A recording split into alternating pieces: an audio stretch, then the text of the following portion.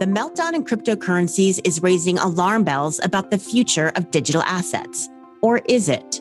I'm Allison Nathan, and this is Exchanges at Goldman Sachs.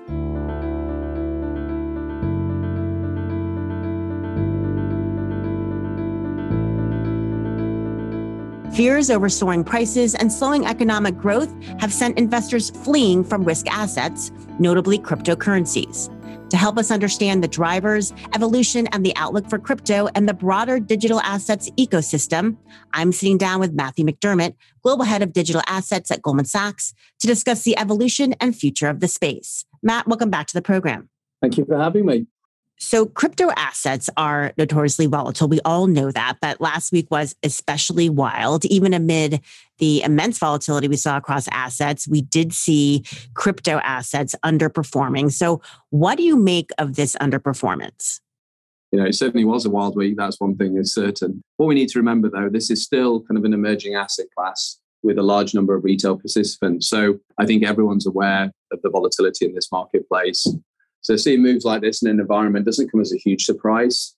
But, to your point, crypto definitely highlighted its more risk-on correlation in the way it behaved last week, and perhaps a little less than the inflationary hedge that has been much muted across, the media previously.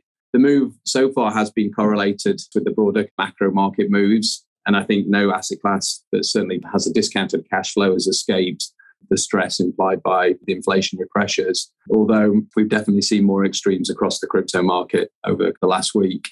The implied and realized volatility of Bitcoin and the crypto market in general have historically been more than double of those in equities. And for instance, even since the start of this year, and as mentioned, we've definitely seen a much higher correlation of crypto to US equities. But I would note that, Bitcoin has been trending in line with the NASDAQ in terms of its year-to-date losses, which is circa 30%.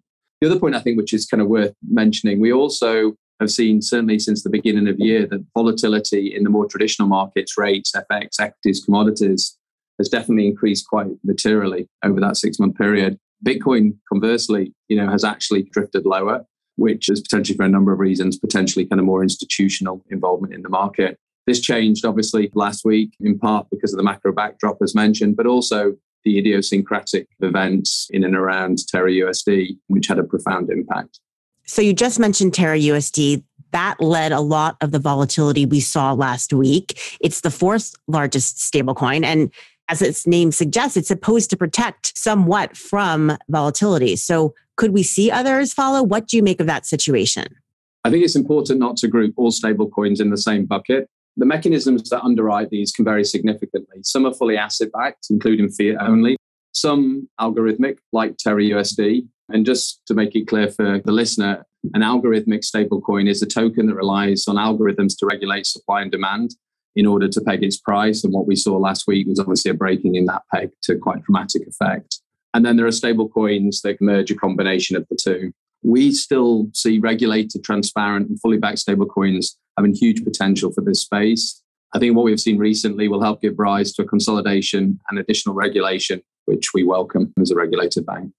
So let's take a step back and look at crypto assets as part of the digital assets ecosystem. So we talk so much about cryptocurrencies, but there are other digital assets in the mix. So what do digital assets include? So the way we define digital assets is not only including cryptocurrency, but also natively issued or digitally represented traditional assets and digital money, which all move on the blockchain. The most obvious blockchain that people are familiar with is the Bitcoin blockchain, but there are many others, and we're starting to see more emerge across the market, which we can touch upon later. But these allow applications to be actually built upon them that allow us to experiment from a gaming, NFT, even the metaverse, but also from a financial perspective.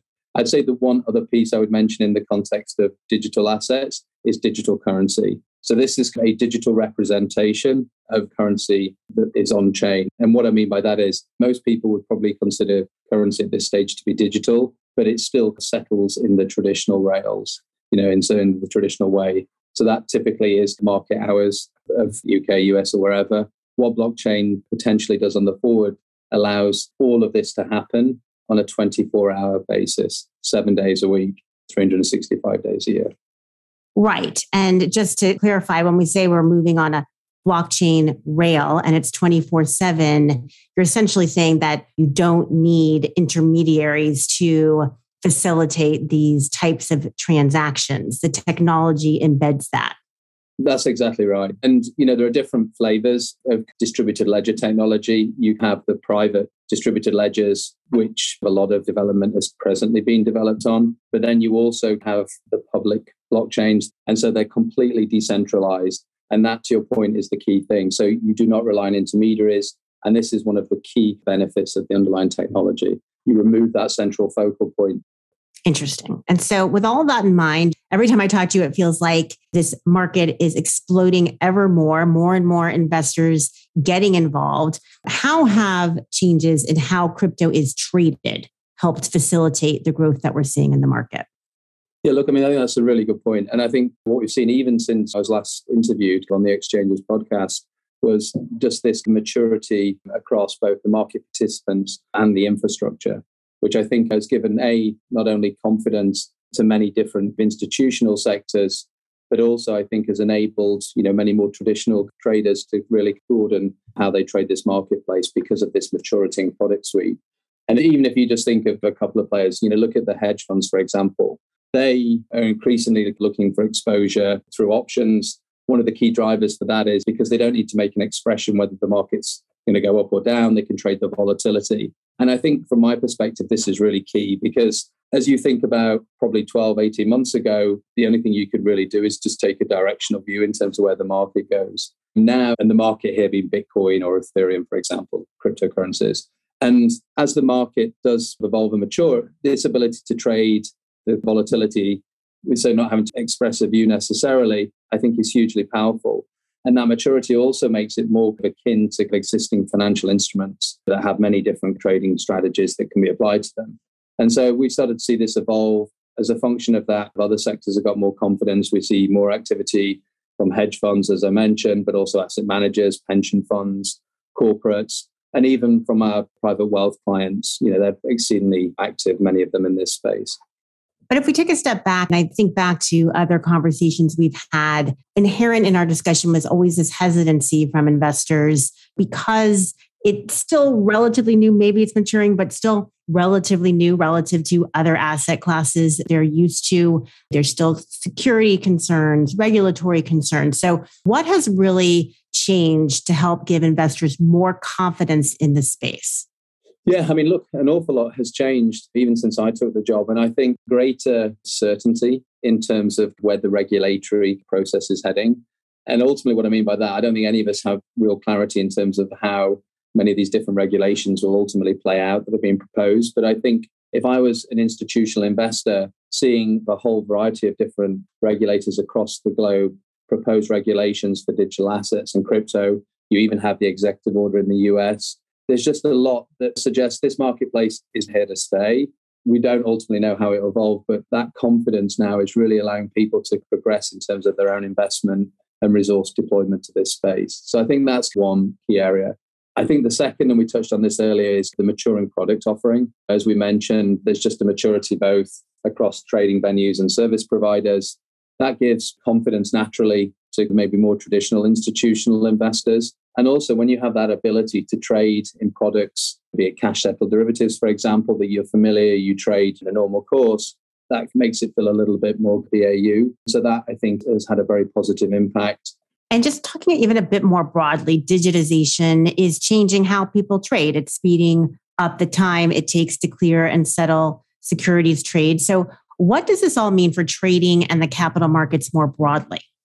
We definitely believe that the underlying blockchain technology, which we touched on earlier, will have a profound impact on the financial markets. Again, there's discussion around, is it on the private distributed ledgers or do we think about the public blockchains? And the regulations will ultimately dictate how this ultimately manifests itself in the short to medium term. We're positive on both with various safeguards, around that. And so from our perspective, there are probably 4 key things that really are driving this, and they apply to both. One is the precision of the technology, this ability to be pinpoint accurate in terms of when you want to settle.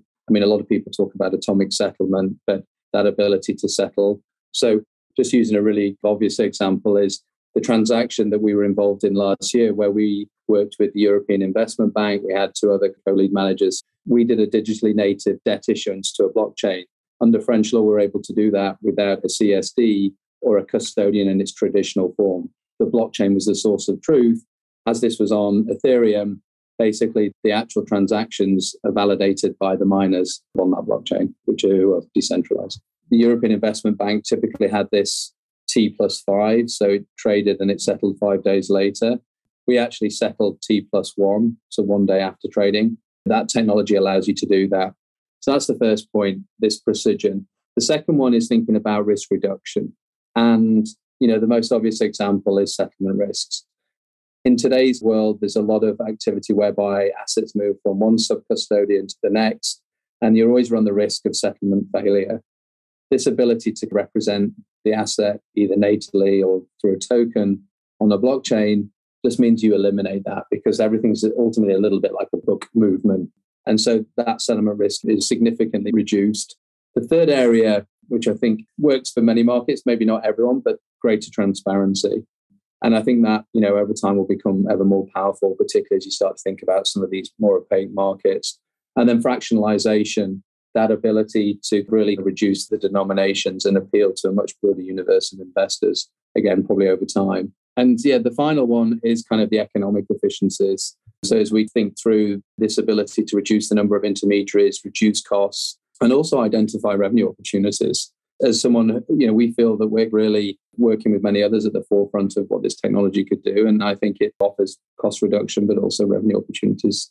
You touched on this earlier, but if we think about digital cash and what that means for users and banks and the economy, how is it different from the experience that we're used to today? Isn't almost everything digital in that sense? So how is it different? How do you see that evolving? I think that's the key point. I don't think fundamentally it's going to be that much different. In the UK, I use something like Revolut basically to switch currencies and pay people in different countries. And it's all seamless, appears totally digital. But then when you peel the onion back, actually, when you start to look at the payment rails by which that cash moves, in the old legacy settlement systems, as you start paying cross-border, you often find that there's a number of different intermediaries involved. Suddenly the costs increase, and there's basically a time from execution to settlement, shall we say. And so there is just a lot of frictions that can be reduced from that process. Now, the thing about digital money is there's like three key categories. And I think this is really important to point out in our mind. There's one, central bank digital currencies. And increasingly, there are two flavors to that. You have the retail piece, and then you have the wholesale. We've been involved in many proof of concepts with central banks, certainly on the wholesale side.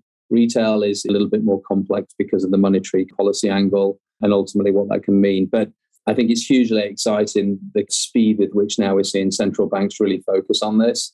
And so while it's still 2 or 3 years at least away, we just continue to see development. We're having very active dialogue with many. I think now there are over 87 countries that are exploring, the development of the central bank digital currency and are at some part of that evolution curve. The second, I would say, digital currency is synthetic central bank digital currencies. And this is where you place cash on deposit at the central bank and tokenize that. Good example, keep referring back to the BRB transaction. But what was exciting about that trade was that we actually settled the digital debt issuance on-chain DBP versus the central bank digital currency. It was actually a synthetic central bank digital currency because it was basically tokenized cash held at the central bank. So that's just really a good, obvious proof of concept that was applied there. And we actually think that that could be one of the avenues that really expedites the use of digital cash on chain, perhaps before we see CBDCs more regularly used. And then the third real area is stablecoins. As we talked about, there's been a huge amount discussed in the market about this.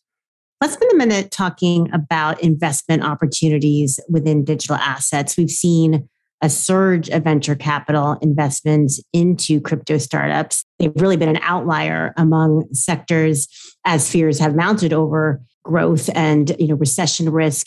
Is this fundraising sustainable? What do you see for the future of that space?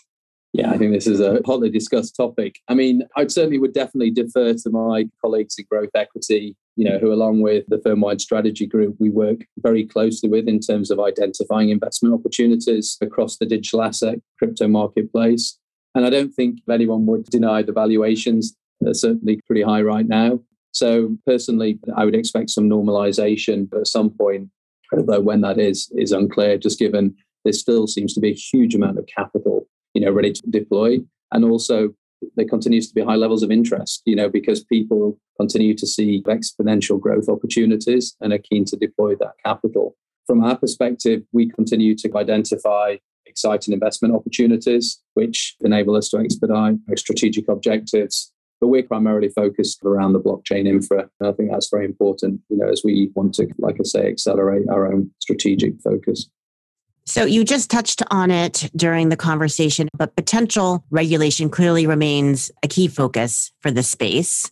And last week's crypto meltdown also prompted Treasury Secretary Janet Yellen to call for new regulations. So where are we on the regulatory front? Which way do you see this leaning? We've always been of the view that greater regulatory clarity is a key factor in order to grow this crypto marketplace. And so that'll come as no surprise. As you alluded, moves last week will certainly bring more attention to the marketplace and help, I hope, accelerate some of the regulations that are being discussed globally, which we welcome and have been quite vociferous about. We, as an institution, continue to actively engage with regulators globally and look forward to working together with them to build out the asset class in a transparent and regulated way as we work closely with our clients. As I think back to when I started, took over the team, a couple of years ago, the regulation and just the whole focus from the regulators has moved on with great speed, which I think has provided a huge amount of confidence to the institutional client base. So, Matt, obviously we've come through this bout of volatility. Things are stabilizing now, but there are still, as you say, lots of opportunities ahead. What are your key messages for investors right now? It's not too grandiose to say digital assets will bring about a paradigm shift in the financial markets and beyond. Clearly, there was a huge amount of volatility last week, but we continue to see a huge amount of exciting developments across the marketplace. And as we talked about the breadth of the business, when we look at digitizing the life cycle of assets and the profound impact that can have on the financial marketplace in terms of risk reduction, more efficient use of liquidity, and just general efficiencies, we're very excited about that space. Let's not forget, this time last year, we saw a huge amount of depreciation in the crypto market cap. So it's not like we've not been here before. And I think what we're now starting to see is, the development of a maturing marketplace. And so that with regulations, greater transparency, I think is only a good thing. So we remain very excited about the opportunity, specifically around investment. I think valuations have got kind of a little out of kilter. So perhaps we'll see some more sensible valuations in terms of investment opportunities too. Matt, this has not been our first conversation. I'm sure it's not going to be our last conversation. We will continue to check in with you on how this space evolves. No, greatly appreciated. And thank you for having me, and hopefully next time in person. Thanks so much for joining us for another episode of Exchanges at Goldman Sachs. This podcast was recorded on Tuesday, May 3rd and Monday, May 16th, 2022. If you enjoyed this show, we hope you follow on your platform of choice and tune in next week for another episode. Make sure to like, share, and leave a comment on Apple Podcasts, Spotify, Stitcher, Google, or wherever you listen to your podcasts.